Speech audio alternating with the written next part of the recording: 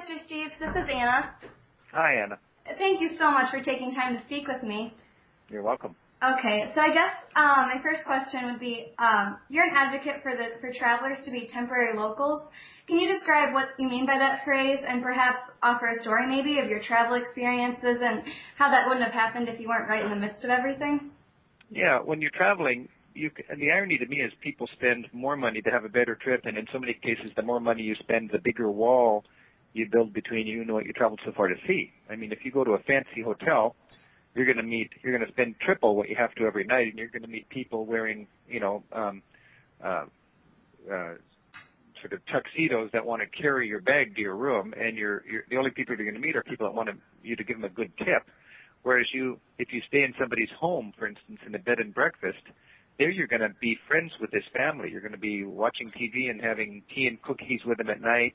If they play the pipe organ in their church, and if you play the organ, they'll take you over there and you can give it a whirl. You can go to a soccer game together. You can talk politics together.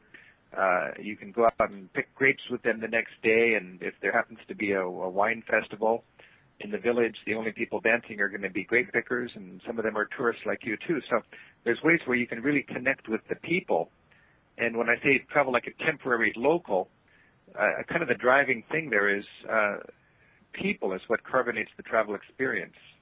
Whether I'm making a guided tour or writing a guidebook or making a TV show, if I'm not connecting my travelers with people in Europe, the experience will be flat. So that's what I want to do, is connect people to people, and you do that by becoming a temporary local. What a wonderful concept. Are there any particular stories where you've kind of been like within the people and you just really appreciate it? Any particular stories that stand out to you, I guess? Yeah. Well, yeah, when you're traveling, you can read in a book about how the Czech people won their independence. But if you are standing in front of the president's palace with a person who you've befriended who was there in their Velvet Revolution, their peaceful revolution when they won their freedom, you're standing right there, and instead of reading out of a history book, you're talking to a Czech friend in Prague, and he says, for 8 nights in a row, 100,000 of us gathered outside of the president's palace, and we're all jangling our keychain up at the president's window saying, it's time to go home. And then on the 9th night, we all gathered again here, we jangled our keychains, and the president was gone. Wow, they had won their independence. Now, to read about that is exciting, but to stand there with somebody you've met and hear that story from somebody who actually experienced that becomes much more real. Oh, happy. And that's just one of, many examples of how when you meet people, they can make the whole travel experience more vivid. Oh, wow. Have you seen yourself change at all since you started traveling? I know that you kind of began with a backpacking trip after graduation. Do you still feel that same magic and that same excitement when you go on trips?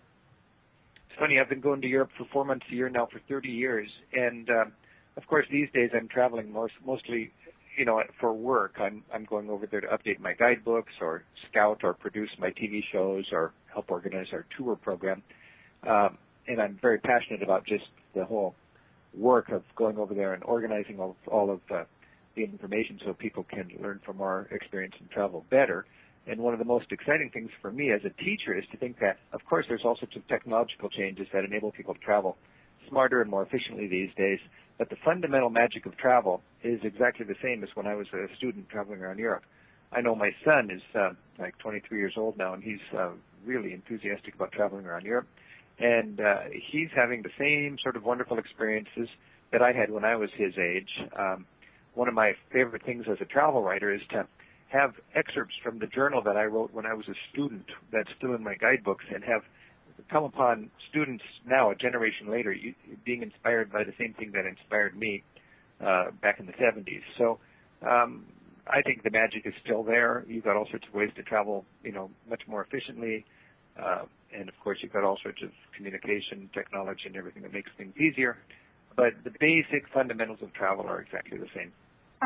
With the mention of technology, how have you seen tourism and the tourists change and the places you encountered change with all the technology and globalization? Well, there's a lot of dimensions of technology. For instance, transportation is light years ahead of what it used to be. In the old days, it took 8 hours to go from Madrid to Seville. Now it's a 2.5-hour trip. In the old days, it took 9 or 10 hours to go from Paris to London. Now you do it in 2.5 hours. Imagine 2.5 hours from Big Ben to the Eiffel Tower, 17 minutes under the English Channel Tunnel. All over Europe, they're investing in their infrastructure like we can't imagine. I was just in Munich at a train station taking pictures of trains coming into the station, specifically taking pictures of birds squished onto the windshields of trains as they came into the station. And when I looked at that, I thought, wow, you'd wait all your life to see a bird squished onto the windshield of a train where I live. But here in Germany, it's commonplace to see that unfortunate example of how fast trains are. Things have changed because of technology for banking. In the old days, it was really a drag to change traveler's checks. Now you use your ATM and you can get money at the beautiful bank-to-bank rate instead of the miserable tourist-to-teller rate at ATM outlets 24/7 anywhere in Europe. Of course, Europe is uniting, so you don't have to show your passport when you cross borders. People are speaking better English than ever before. And in the old days, it was really a challenge for parents to know where their kids were when they're traveling around Europe. Now everybody's in touch all the time with internet and cell phones and Skype and that kind of thing. Have you seen the characteristics of the people and the locals, I guess, of the villages that you go to change much? Have I seen the what? I guess the characteristics of the people that live in the villages change much? Well, Europe has become more affluent in the last generation. So, a lot of us have romantic notions of seeing these, babushka kind of women bent over with walking sticks and black mourning dresses. And, now old people have orthodontia and they go to athletic clubs and they don't wear black dresses so much. And people live longer and live healthier. So all that's part of, greater affluence and modernity. So it takes a little bit of the romantic edge off of Europe, but that's one interesting dynamic is a lot of romantic tourists are looking for women at the village well with pottery jugs on their balanced on their heads. And the reality is, they're all just as modern as we are. There used to be a big difference between cities and towns and villages. And you still find more traditional lifestyles in the villages, that's for sure. But the modern world has permeated all these countries in Europe now. So you'll find it's tougher to find, it's impossible really to find the remote, isolated communities like you could in the past. For Americans with financial restraints or maybe poor health or something, any reason that they wouldn't be able to travel, what message would you have for them? How could they view the world as more enlarged and really get the experience still? You mean how can people have the joy of traveling who don't have money to actual travel? Yeah. That's a good question. I think that we have to remember one of the most beautiful things about travel is it makes you more comfortable with the diversity on this planet, and it makes it really clear that we're 4% of this planet, and 96% is outside of our borders. And there's a lot of people that find comfort in the notion that we are exceptional, but we are not exceptional. We are all children of God. And when you travel, you realize that the fact that people are different is something to celebrate rather than be afraid of. And I think the challenge for somebody that doesn't have the financial wherewithal to actually go over there and humanize the rest of the planet is to be enlightened enough where you can humanize other people without physically going there. And there are plenty of ways to do that. You can host people here. You can be active in international communities here. You can seek out information that challenges truths that you were raised thinking were self-evident and God-given. I think Americans pride themselves in having media without censorship, but if we don't have censorship, it's only because we are so good at self-censoring. And it's unfortunate that more Americans aren't more media savvy when it comes to finding out who's creating media and amplifying it and why. It's more important than ever that Americans realize that anybody that's trying to make you afraid of the rest of the world has an agenda, and they're up to no good. And that the flip side of fear is understanding. And basically, I think fear is for people who don't get out very much. So you can get out by physically traveling, or you can get out by getting your hands on information that helps you celebrate rather than fear the diversity on this planet. What characteristics have you seen in other cultures that you would like to see Americans embrace more? And what uniqueness have you seen in cultures, in our culture, are you most excited about to share? A beautiful thing about traveling is you hang out with people who see things differently. and it really wallops your cultural self-assuredness. I think any big culture like the United States or China or India or Russia tends to be ethnocentric. Mm-hmm. The small groups, Belgians, Norwegians, Sri Lankans, it's tougher to be ethnocentric when you're just a tiny little nation. But big nations think they're the norm and everybody else, it's like Americans are quick to say the British drive on the wrong side of the road. It's not the wrong side of the road, it's the other side of the road. Mm-hmm. And when you travel, you get an appreciation for that. I mean, every country has, it's sort of it's a festival of different ways of looking at things, and everybody has the same challenges, and they deal with them differently. I love to pick and choose and take home aspects of other cultures I like, and then be thankful I get home and don't have to live that way for other aspects of the way other people live. I think one thing about America is we are so driven materially. When we say, what's your well-being, we mean, you mean material well-being. Material well-being is almost hyphenated. And in other cultures, they don't measure well-being by things and by money, whereas that's part of our ethic here is to, be this wonderful capitalist utopia, I guess. In our country, time is money, and in other countries, people aren't so intense with their time. In our culture, think of how we treat the word time with just words. We treat it like money. We save it, we invest it, we waste it. We bank it. It's time is money. In other cultures, it's not so much that way. In other cultures, they're more socialistic. It doesn't mean they're communist. It's nothing to do with Stalin. Mm-hmm. It just means that they work together better as a community.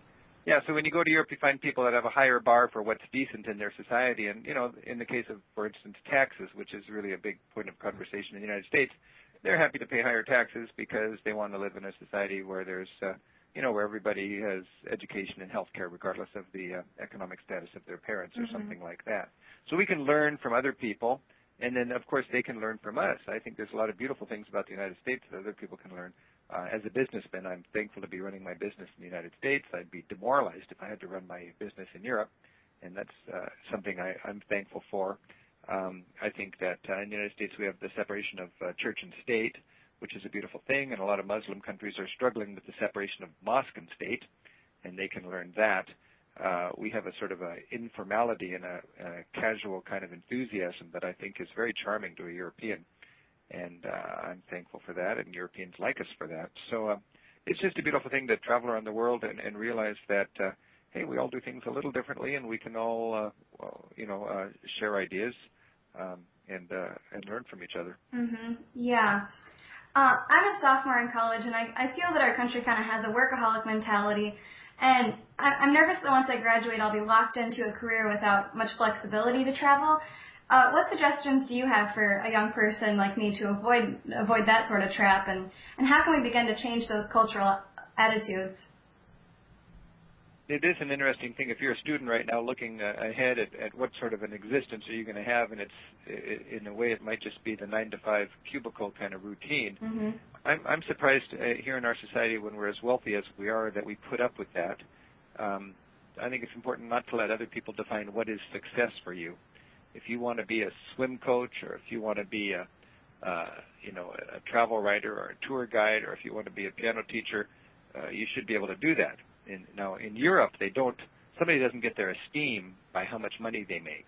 They get their esteem by how interesting their brain is. Here in the United States, I think it's not quite the same, and it takes people with good character to be able to stand up and say, I don't want to do that with my one life on this planet, and, that's a challenge. But I think a lot of people really sell out because they're afraid of the material consequences, and they don't think you can be proud of yourself unless you have a nice car and a nice house. So we have some serious work to do as a society, and I'm very concerned, frankly, about the future of the United States for young people because of the power of corporations to be able to dictate what we're going to do with their lives. Mm-hmm. And we can learn a lot by traveling to other countries where it is government by, for, and of the people in spite of the corporations that they own, rather than via the corporations that they own. Corporations are a beautiful thing, but they shouldn't hijack all of our ambitions, and they shouldn't dictate to us what is success. Yeah. Well, thank you, Mr. Steves. Thank you so much for your time. I really appreciate hearing all your insights. Yeah, thank you very much, and I hope you have some good luck with your studies, and I hope that you enjoy some good travels.